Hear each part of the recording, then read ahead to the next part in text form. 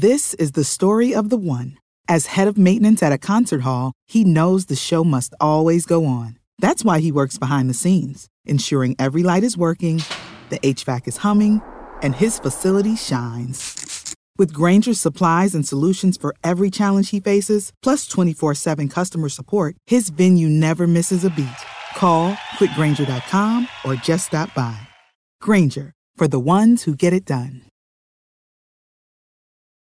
When you need mealtime inspiration, it's worth shopping Kroger, where you'll find over 30,000 mouth-watering choices that excite your inner foodie. And no matter what tasty choice you make, you'll enjoy our everyday low prices, plus extra ways to save, like digital coupons worth over $600 each week. You can also save up to $1 off per gallon at the pump with fuel points. More savings and more inspiring flavors make shopping Kroger worth it every time. Kroger, fresh for everyone. Fuel restrictions apply. The opinions expressed on this program are those of the guests and hosts and do not reflect those of WebmasterRadio.fm's management or sponsors. Any rebroadcast or redistribution without authorized consent of WebmasterRadio.fm is prohibited. All rise. Welcome to the Cyber Law and Business Report. Get the top story on the hot-button internet legal topics of the day. This is your home for the latest on internet law and policy. Hear the latest net trends impacting business and have your questions answered right here. This is the Cyber Law and Business Report. Now, please welcome your host, the founder of the Internet Law Center, Bennett Kelly. Good morning, and thank you for joining us for what I believe is our 50th broadcast, and we're glad you've been here all along. I'm Bennett Kelly with the Internet Law Center here in sunny Santa Monica, and please be seated. Today's show is packed with some great information and guests. We have Mike Zanis leading off. He's the Vice President and General Counsel of the Interactive Advertising Bureau, or IAB as most people know it. In addition, the second half hour, we're going to have someone from the Reporters Without Borders organization, which has released the Enemies of the Internet report in connection with the global day against internet censorship. So before we start, thank you again for all of you who've been listening to these past 50 shows. We appreciate your support. It seems that we have gotten back our mojo. The first couple of shows we had, we had one guest immediately after being on the show. He was talking about the Amazon attacks in Colorado. Within hours of being on the show, he got a call from the court that his motion to challenge the law had won. And then we had someone come on and speak about Egypt, and the very next weekend, Mubarak fell. Well, last week's guest, John Nicholson, he's a Vanderbilt alum, and Vanderbilt had a surprising upset at Kentucky, won the SEC tournament. So, Mike, you're with us. So Mike Zanis. Congratulations on your 50th. Thank you, Mike. So who knows? Maybe the mojo will rub off for you guys. And I'm a Michigan State Spartan alum, so I'm going to be hoping some of that mojo rubs off on them in the big dance. And that'll be yet to be seen.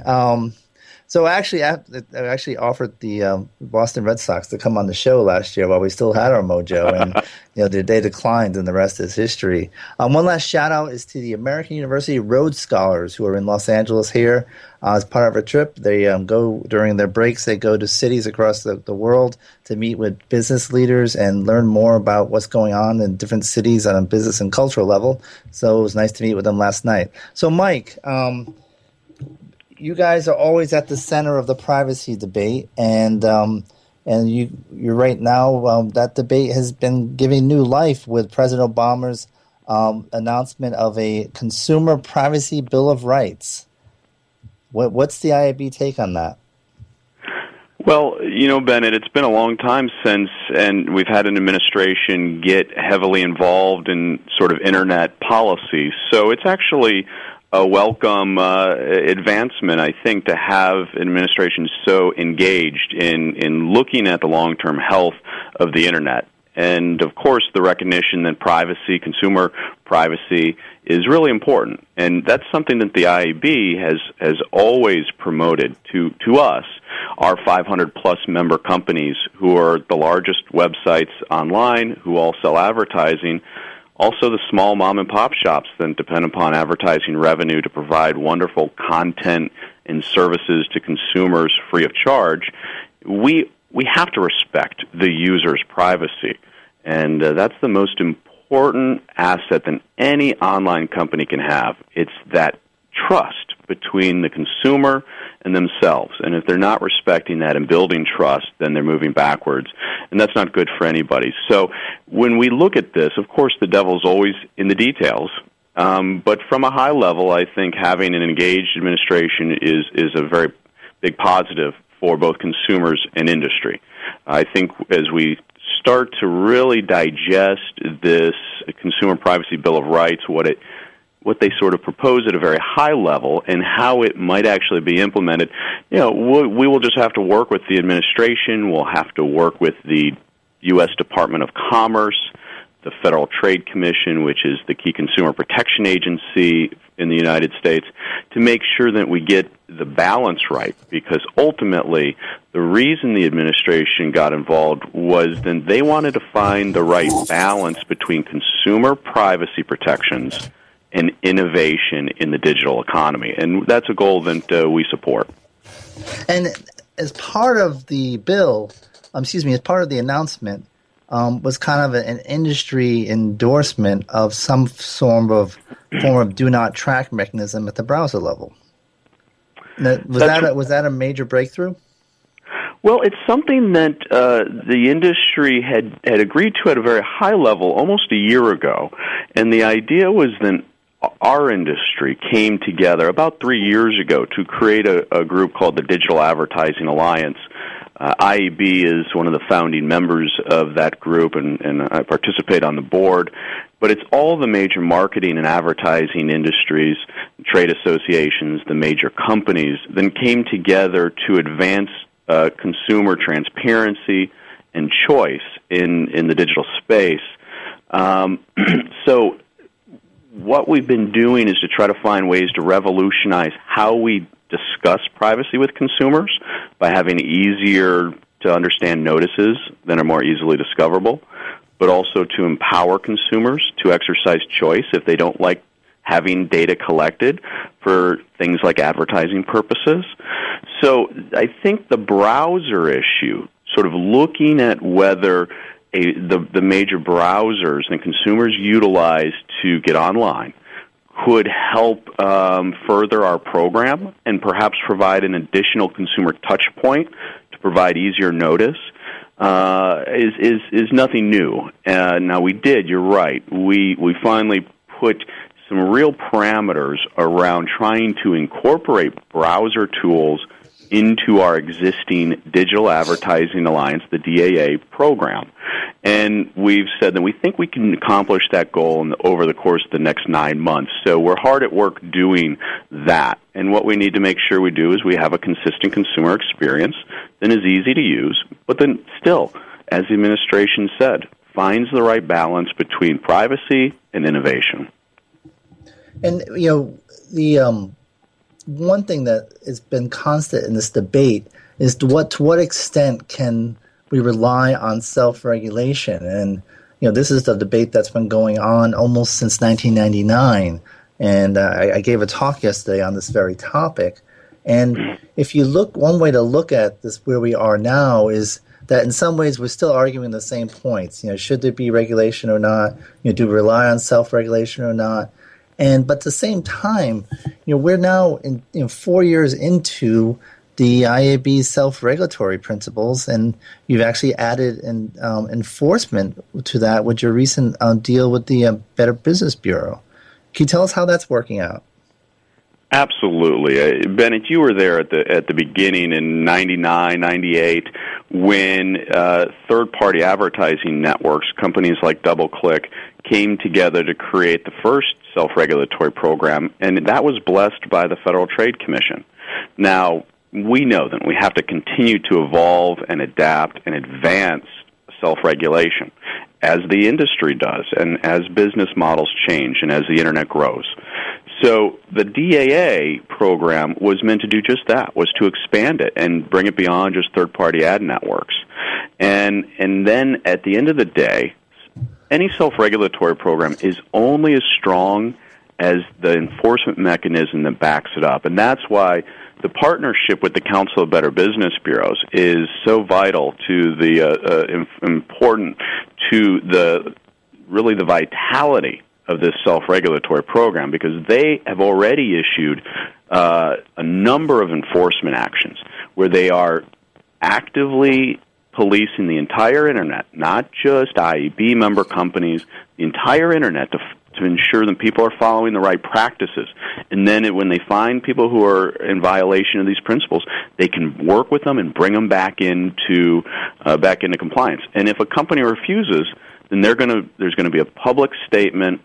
There's going to be referral to the Federal Trade Commission for possible law enforcement, and there's going to be referral to the IAB, and they will not be allowed to be IAB members. We'll expel any companies that won't come into compliance. Now, the key thing about the White House announcement that I think has been a little bit lost on people, because it's much sexier to talk about the Consumer Privacy Bill of Rights, and, Bennett, you were right to lead with that. That's the big issue, and the one that gets headlines. But what also happened was that the administration embraced the DAA program, and they identified this program as very strong, strong principles, real enforcement, advancing consumer protections. And this is a model of success when we look to how we can incorporate what they call, quote-unquote, enforceable codes of conduct.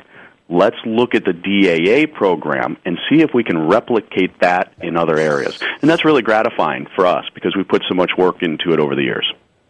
Yeah, and you have. And actually, we had Peter Marinello from the BBB on our show earlier last year, or this year, I should say, and he talked about the self-regulatory program and just their role is in the National Advertising Division of the BBB, which has played a major role in regulating the industry as advertising practices as an completely independent body, not a governmental actor.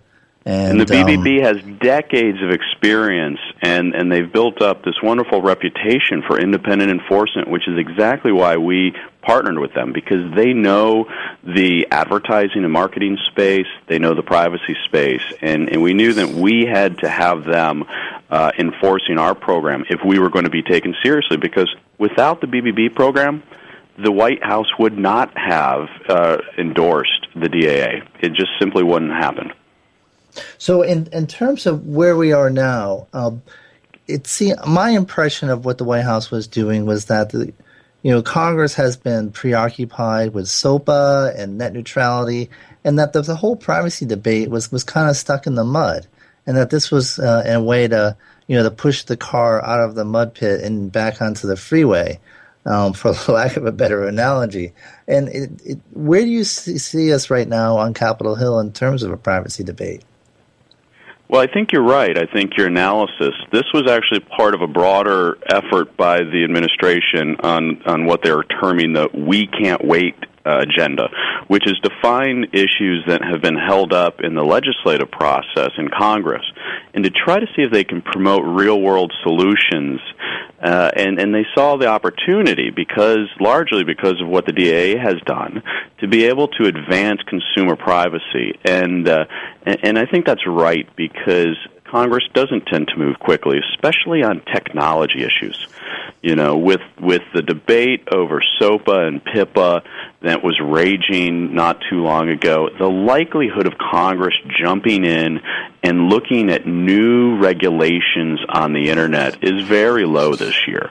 And it's a presidential election year, so there's a lot of politics going on, and privacy is not an easy issue to look at, especially if you don't have the expertise and you don't know all the players that make up sort of this digital supply chain that make the Internet the most robust platform in the world. Right, and rule number one is do no harm. Now, one other option on a regulatory front, for Congress would be to try to find one issue and carve that out. Okay, we can't really figure out what should be the global standards for privacy, but maybe we can agree on do not track. Do you see even anything like that happening?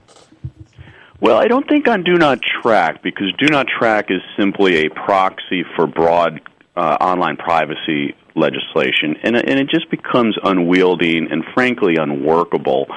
But to carve off distinct issues is a possibility. I think we're going to see more focus this year on things like mobile privacy, things like how precise mobile location data is used. And I think Congress can sort of bite that much off. They can look at it. I don't know if they can get a bill passed. I'm not sure there's a need for that, but I think we can have a really detailed discussion about that and debate before Congress. And I think children's online safety issues are the same sort of issues that Congress can take a very focused look at and try to see if there's a gap in existing law where that needs to be closed. But again, I think the likelihood, if I was a betting man, I think to use my NCAA analogy, I think those pieces of legislation are a 16 seed right now and not likely to move up their seeding anytime soon. Yeah, but the question is whether they're Butler or not. And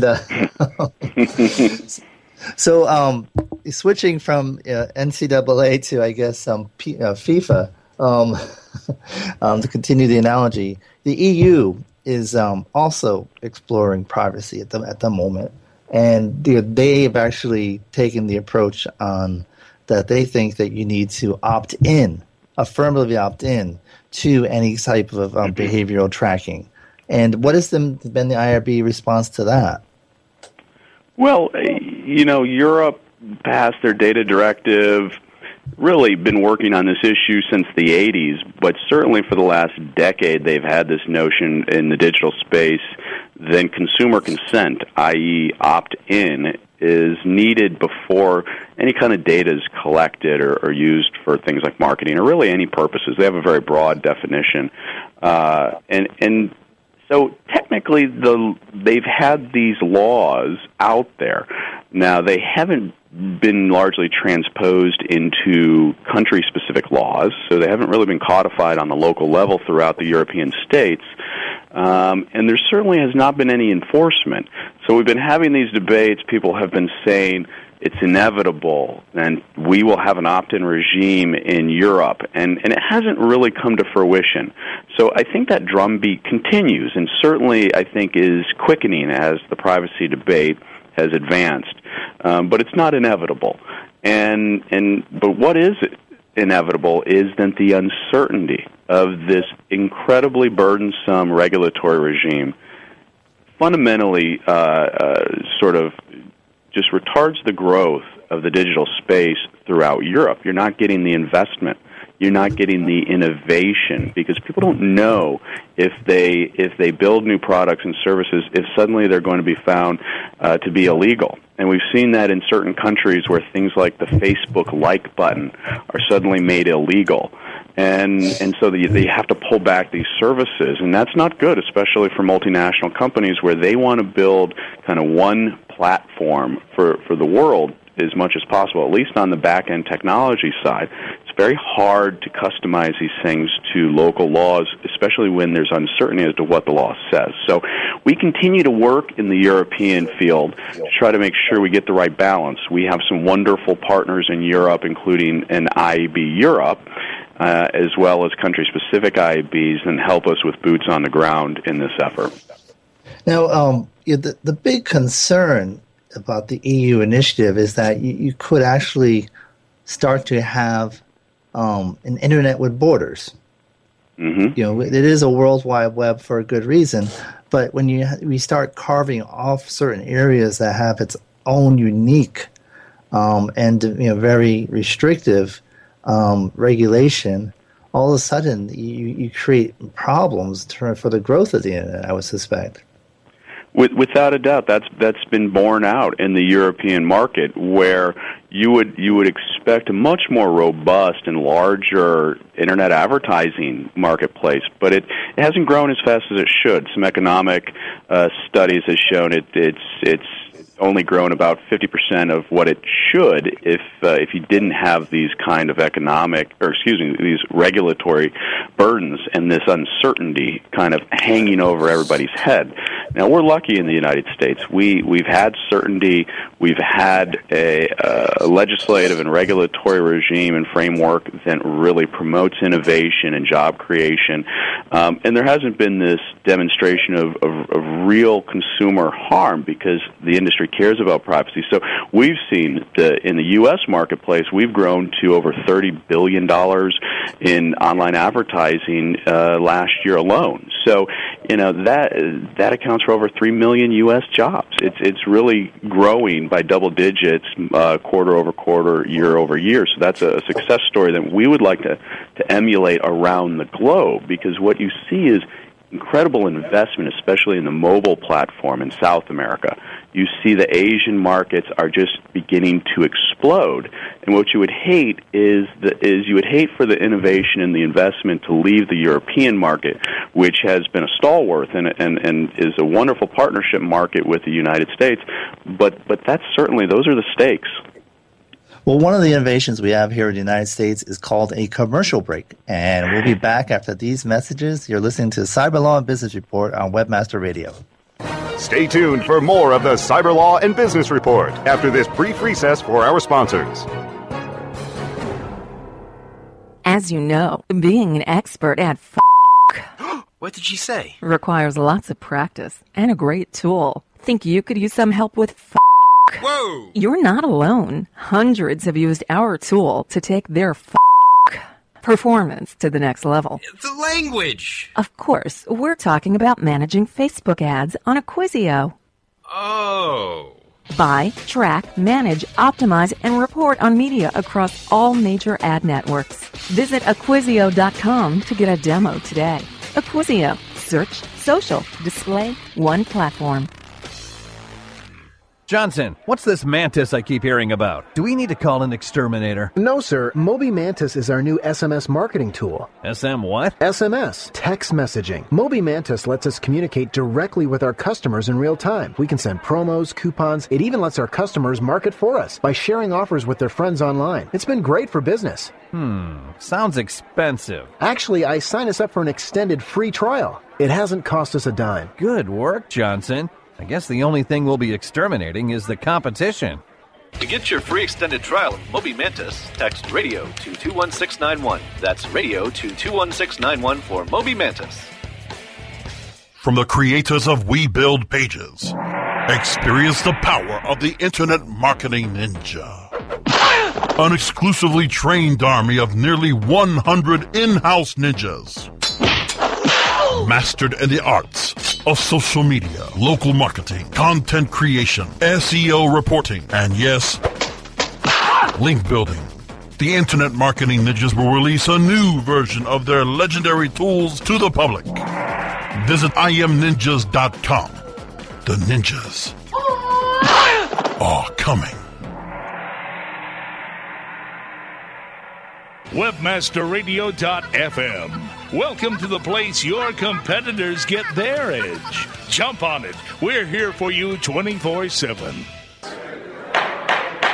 The best gavel-to-gavel legal news and information on the net is right here. This is the Cyber Law and Business Report, only on WebmasterRadio.fm.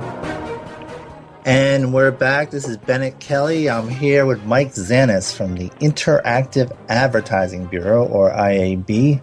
Mike's overseen some tremendous growth of the IAB over the years. How big is the IAB? How much has it grown in your tenure? Well, it's not necessarily my tenure, but I've been there for 5 years. I was fortunate enough to open up their very first policy office in Washington, D.C., and under the guidance of Randall Rothenberg, our president and CEO, and the growth and commitment of the industry, we've tripled our revenues. We've doubled our members to well over 500 members now, and that's because it's an industry, like I mentioned before, that has grown to over $30 billion in the U.S. So it's been a good run, Bennett. And I should point out that you're a Georgetown grad as well. You got a degree in public policy and law from Georgetown. That's right. That's right. Do you root for them in the championships, or do you root for your undergrad school? I always root for the Hoyas, and I've been fortunate enough to see them play in a Final Four. But at the end of the day, I bleed green, and I've been fortunate enough to see the Spartans win a national championship, albeit 12 years ago. So we're pining for another one. Well, good luck there. Now, one other topic is the FTC is going to convene a forum in May on revising the what is known as the .com disclosure guidelines, and this is particularly in light of what should be the appropriate standards for disclosures on a mobile platform. Because obviously the whole purpose of the .com disclosure guidelines was they came out because we now had a new platform where consumers were dealing with, and something at the bottom of a page of a newspaper is different than the bottom of a page of a website. And do you guys have any insights on as to where the FTC is going, or what the IAB expects to present at that workshop? Well, I'm not sure I know exactly where they're going. I think one of the nice things about the FTC is they really like to get to know an industry before they kind of dive in, and so I think this is an effort to keep current, to get fully up to speed on all the technology, all the new business models in this space before they make proposals. And the .com disclosures are nice guidelines to companies to help them as they build businesses and as they grow their digital presence, to really know some of the rules of the road. They're not regulations per se, but they help you know how certain restrictions may be enforced by the FTC. So we want to work productively with them in collaboration. For us, the key is let's not fall into some of the old traps. When we look at legislative proposals, it's easy to fall back and go, you must provide, X, Y, and Z type of information in your privacy policy if you're collecting data. Well, you know what? We know that consumers don't read privacy policies, and we know that they're written by lawyers. No offense to you and I, Bennett, but that doesn't work for consumers. Let's get out of that old paradigm. Let's find new ways to engage consumers. What the DAA has done is we've begun using an icon within advertisements that is easily discoverable, and when you click on it, you get 2 or 3 sentences at most, kind of a layered privacy notice, and tells you how data is being collected. We ought to be innovating in the privacy area, and the FTC and the government ought to allow us to innovate and encourage that. So that's where I hope that the FTC will go with their .com disclosures. I mean, Mike, you raise a very good point, and to the extent that even the FTC at their privacy workshops from 2 years ago, they can see that nobody reads it. But it seems that reads privacy policies, but it seems that the first point of discussion for how to deal with privacy is always more disclosures, and not better disclosures. And you're suggesting that maybe the icon is a good start, because it seems to have worked for you guys, and particularly in a mobile platform, you don't have room, and an icon-based system might actually be brilliant in that case. I think that's right. I mean, we shouldn't put such a burden on consumers to read a 15-page privacy policy to find out what's occurring with data online. So let's let the innovators innovate. I mean, that's what Silicon Valley is about. That's what these technology companies are about. And when we organize them like we have done with the IAB and other groups, we can actually come up with some really creative solutions, because we also marry the creative folks from Madison Avenue in New York City, and they can come up with things that really work better for consumers. And let's see if we can't promote those kinds of ideas and embrace those instead of just codifying static, detailed notices. We can do better. We should. So, Mike, do you personally know Don Draper?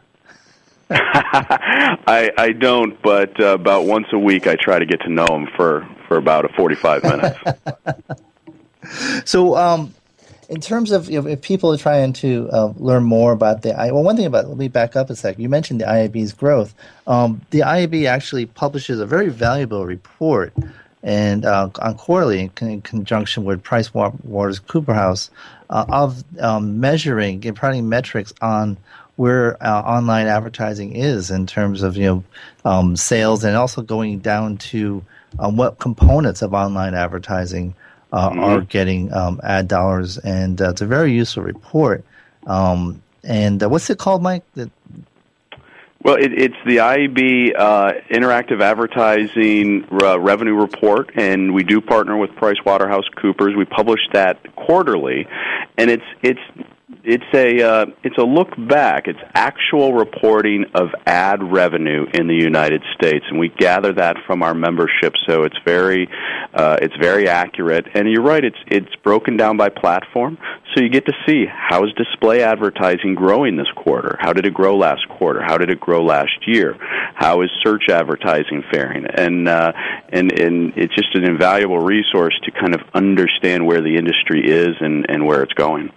It's interesting because following it over the last decade, you see the point in which online advertising, for example, at one point was just below billboards. The first thing it surpassed was movie advertising. Yeah. And then it passed billboards, and now it's creeping up or even past newspaper ads. And That's right. It's been an incredible growth. But of course, TV is probably going to be paramount for some time. And so, Mike, anything you want to plug before we shift to our second segment? Nothing to plug other than your radio show, Bennett. It's been a pleasure as always, and like I said, congratulations on your 50th. That's a wonderful milestone, and I hope you'll have me back during the course of the next 50. It's always been a pleasure having you, Mike, and talking to you. Mike is definitely, we used to call him the rising star in the industry, but I think he's already there. And so Mike Zanis is at the IAB. Mike, what's your email? It's as simple as you can get. It's Mike at IAB.net. Feel free to contact me with any questions. In your car while driving. That's right. That's the easiest email address you can think of. But, Mike, thank you very much. It's always a pleasure, and I wish you continued success, and hope you come back. And we're going to shift to our second segment now. Mike, thanks again. Thank you, Ben. We have Delphine. Our next guest is Delphine Haglund. She is the Washington, D.C. director for Reporters Without Borders. And it's actually it's an organization based in France. And Reporters Without Borders actually has been working for years promoting freedom of press and also protection of journalists. And it has a running log of reporters who have been killed in different countries. I believe there's been 12 already this year. Delphine's background is she works with the U.S. Activities for the organization and advocates for journalists, bloggers, and media rights worldwide. She previously was a press attaché in charge of outreach at the French Embassy in Washington, D.C., and also has a degree in journalism. She has been working as an economic journalist for various French media, focusing mainly on international politics and macroeconomic issues.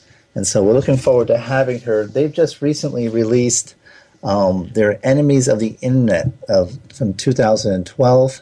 It's an annual report they release in connection with the Global Day Against Cyber Censorship. And what's interesting about the report is not the obvious as to who are the enemies, but the not so obvious as to who's on the watch list. And some countries you might be surprised to find who are on the watch list. Australia, France, India, South Korea, Thailand. These are all allies of ours who are actually currently listed as the watch list. And we're going to ask her why that is. Of course, the top ranking is Iran, North Korea, as you might suspect. But I believe we have Delphine. Delphine, are you with us? Yes, I'm here. Thank you for having me. thank you for joining us, and congratulations on the International Day Against Cyber Censorship. Can you tell us just very briefly, what is Reporters Without Borders?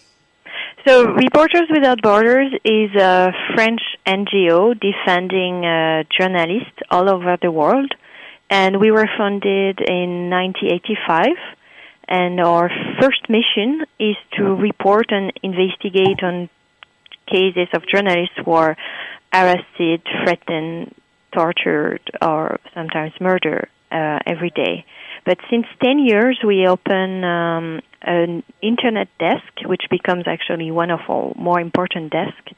And initially at this desk, we monitor internet censorship cases.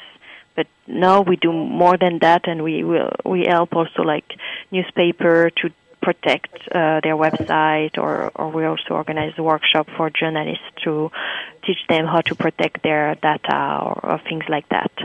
So that's why we publish every day press release, like 4 or 5 press releases on what's happening in Kazakhstan, Philippines, Thailand, and we are able to do that thanks to a network of 150 correspondents that we have all over the world, and they're mostly journalists who are also working for us to let us know what happens to journalists in their own country. So that's our work. And one of the things that you guys do is you publish the Enemies of the Internet. Yes, every year we publish this list. And go ahead. It's this list, in a sense, we publish it on the World Day Against Cyber Censorship, and it's a way to sum up our daily work on internet censorship cases, and just to put really clearly what are the worst countries in regards of internet freedom. And we have 2 categories, as you mentioned: the enemies of the internet, where you can find the countries like Burma, China, Cuba, Iran, North Korea, Saudi Arabia, Syria, but also Turkmenistan, Uzbekistan, and Vietnam. And the 2 new countries of this list this year are Bahrain and Belarus. And on the other categories, countries under surveillance, you can find countries like Venezuela, Libya, but as you mentioned, also more democratic country like France or Australia.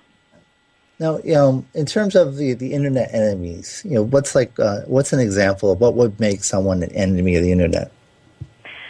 So, to be in this category, it really means that the regime are using drastic tools to filter the content, to restrict access, and also it means that they track their cyber dissidents, or that they use also internet for online propaganda. But maybe I can give you an example in different countries so it can help you to understand what it could really mean. So like, by example, in Bahrain, which entered this category this year, during the revolution, which is still going on actually, we really noticed that the government was arresting bloggers and netizens, and they were able to do that because they implement a really efficient monitoring system, and they wanted really to monitor what the opponent express online. And if we're so concerned about Bahrain, it's because one of the bloggers who was arrested died when he was in detention, and the authorities try to hide the way he died, but we're kind of sure that he died because of torture. Now, let's talk about the watch list. And what is the purpose of the watch list? It's in a sense a way, in some countries like France or Australia, it's because we have real concern most of the time about could potentially be very dangerous for internet freedom. But in this list, you also have country like Thailand, and for Thailand, it's more that we are very worried because it seems that they're going in the wrong direction, in a sense. They put in jail some netizens on lèse-majesté charge, and it's more that everybody in Thailand who will critique or even critique the king could be in danger. And of course, as the internet is a way to express yourself, netizens are punished also. And when I say that, it's like if a Thai citizen, like on Facebook, an article who could be potentially criticizing the king, he could be arrested for that. Yes, and actually Thailand was, I think, ranked number 1 in terms of the number of requests to Twitter to actually censor content. We're going to take a short break, but when we come back, we'll be talking to Delphine more about Reporters Without Borders and some of their other reports that they've released in the past year on internet censorship and internet freedom. After these messages. Stay tuned for more of the Cyber Law and Business Report after this brief recess for our sponsors. In 500 yards, CPA Way will be on your right. You have reached your destination. On the interstate of internet marketing, CPA Way helps you monetize the way. No matter which direction you're heading, CPA Way is your route to low-risk revenue. Advertisers, we have paved the way to delivering revenue channels that will meet and exceed your expectations. Publishers, we monitor and manage your campaigns to bring you the most revenue possible. Publishers can feel secure to leverage direct offers, while advertisers can find safety, offering their most valued campaigns. The road to trust, respect, integrity, and honor is just ahead at CPAway.com. Looking for a white label SEO and social platform for your clients? Think eBrands. Free and unlimited SEO audit reports. eBrands. Premium Facebook apps and welcome page creators. eBrands. Twitter management app, analytics, and mobile site generators. eBrands. Let eBrands manage your search and social media campaigns and give you and your clients access to their white label dashboard, which have great reports that will wow your clients and deliver great ROI and results. Try eBrands for 30 days. Go to eBrandsWithAZ.com or call 1-866-625-5717. That's eBrands with a Z for eBrands. Oh yeah, my day is done. Time for happy hour. You're already done for the day? Yeah, because I use CertifiedKnowledge.org. Their PPC tools literally save me hours every day. How do you keep on top of all of Google's new features? Easy. With Certified Knowledge, their interactive learning modules keep me up to date. And if there's something I don't know, I can watch their video lessons without having to hunt around the Google Help files. Great. I'm ready to expand my knowledge. Hi, I'm Brad Geddes. I'm the only leader officially supported by Google to teach the advanced track of the AdWords Seminars for Success. I personally recommend CertifiedKnowledge.org as your one-stop shop for all your PPC needs. Learn, optimize, connect. Be smart. Go to CertifiedKnowledge.org now. You have arrived at the destination for education and entertainment. Webmasterradio.fm. Because not everyone's last name is Gates. Webmasterradio.fm. We're everywhere. The best gavel-to-gavel legal news and information on the net is right here. This is the Cyber Law and Business Report, only on webmasterradio.fm. And we're back. This is Bennett Kelly, and you listen to the 50th edition of Cyber Law and Business Report. And we have with us Delphine from the Reporters Without Borders, and they just celebrated the Global Day Against Internet Censorship. And as part of that day, they award a prize to the Netizen Prize. Delphine, what is the Netizen Prize?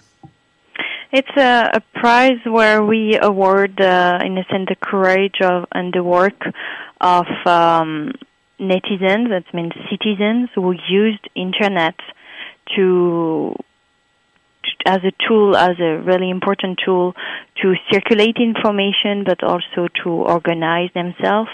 And this year we award a Syrian woman that we have to call her by a nickname to protect her. So we will call her Jasmine. And she was in charge of different media center across Syria during all the revolution, and they are still working. And it's like as no media were available to do their work to just inform people of what was happening. In a sense, the community in Syria organized themselves and organized this media center, a network of media center, to just be able to know what is happening in another city in Syria. And so we awarded this network of media center, and the person who was responsible of these centers, and we had the ceremony in Paris last Monday, and she was able to be here with us, and it was just a way to highlight her courage and the importance of their work.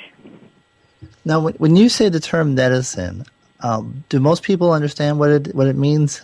Maybe not. I'm sorry. So what we mean by netizen is citizen, so normal people who use internet. So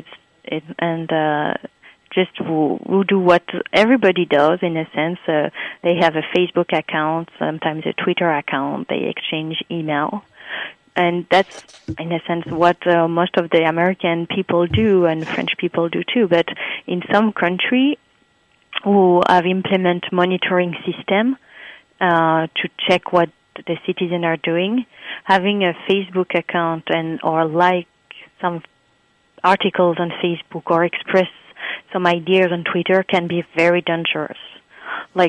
And that's why we use the term netizen, just to mean that they are normal people, not only journalists who are attacked for what they express online.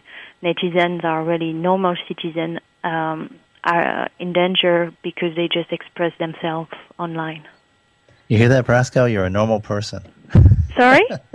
I was talking to the producer. Thank you.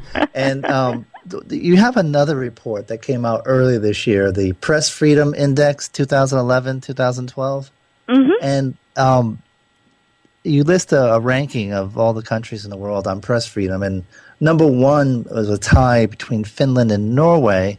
But the United States actually fell approximately 20 points and was down to 47th in the ranking. What is Finland and Norway doing right, and what was the United States doing wrong to fall so far? So Finland and Norway are the best example for press freedom, and what it means if they are the best country in this regard, it's because we didn't observe any violation of press freedom. It means, of course, no murders, no physical attacks, but also no harassment, no self-censorship, and that's what we refer in our that's what we evaluate in our index, thanks to 44 criteria. And of course, in the United States, there were no murder of journalists, and in most of the countries in like the 50th first country on our list are kind of good country in regards of press freedom. But why this important fell in the U.S. this last year? It was mostly because of the large number of arrests of journalists during the Occupy movement. Actually dozens of journalists were arrested and sometimes even exposed to police brutality and sometimes even charged. So that was the main reason of this important fail. But there's also other reasons, kind of old concerns that we have in the U.S., which weren't addressed by the Obama administration. I'm thinking of the protection of sources. In the U.S., there's still no federal law that could allow journalists to protect their sources, and it's a real concern. I'm thinking, by example, of the case of a New York Times journalist, James Risen, and he is asked right now to give the name of his sources of course, on a national security issue. And so the protection of sources is one of our concerns, but also access to official information could still be difficult when, of course, it's linked to a national security issue. But there's also another fact that is really concerning, is the fact that the Obama administration has initiated 5 prosecutions against alleged leakers, and it represents the highest number under any administration. So that are the main explanation of this, the position of the U.S. But just to maybe give you a comparison, France is only 38th at the only 38th position. So there's a lot of democracies who are still to improve their press freedom. Was there any official reaction to the ranking by the Obama administration? No official, but we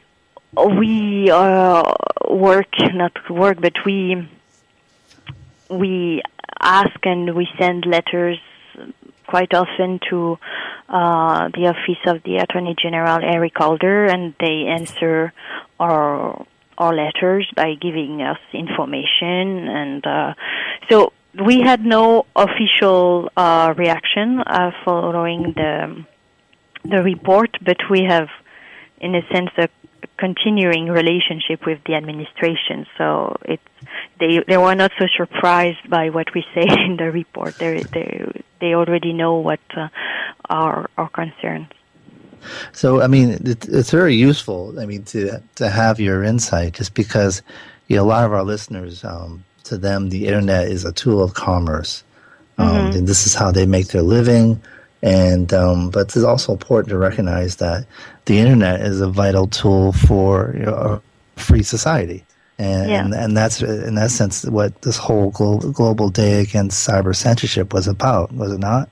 Yes, it's actually true. It's just a revolution doesn't happen just because of Internet, and it's maybe wrong to say that there were Internet revolution during the Arab Spring, but that's what is sure, and that we have to highlight, is that Internet was used as a crucial tool to circulate information, also to organize protests, and it was essential in this uprising.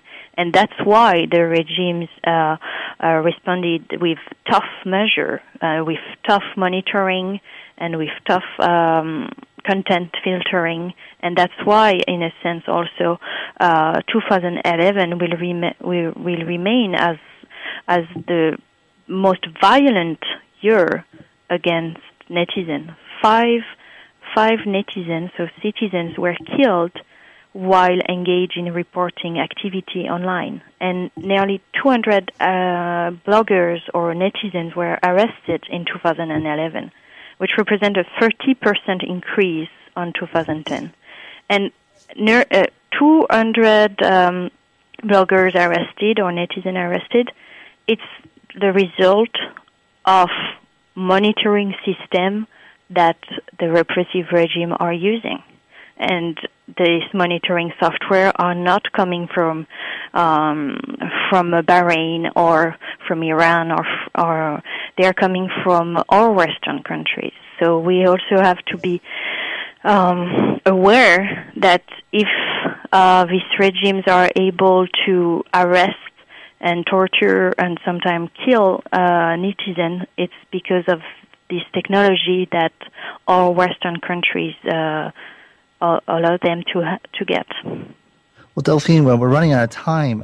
If people want to learn more about Reporters Without Borders, where should they look? They should look on our website. It's rsf.org.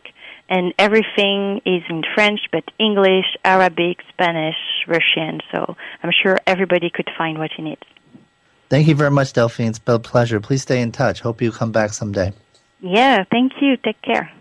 Thank you. And so we're concluding our 50th episode, and we wouldn't have had any of them without the capable help of our skilled and excellent producer, Brasco. Thank you for all you've done in the last 50 shows. And this is Bennett Kelly with the Cyber Law and Business Report, broadcasting from the Internet Law Center in Santa Monica, California. Court is adjourned, and I hope you'll join us next week. In the interim, you can download our podcast from Webmaster Radio or iTunes. And thanks again, and we'll be seeing you next week. Bye-bye. And happy St. Patrick's Day, everyone.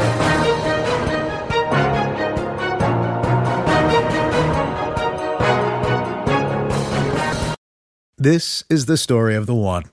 As a maintenance engineer, he hears things differently. To the untrained ear, everything on his shop floor might sound fine, but he can hear gears grinding or a belt slipping. So he steps in to fix the problem at hand before it gets out of hand. And he knows Grainger's got the right product he needs to get the job done, which is music to his ears.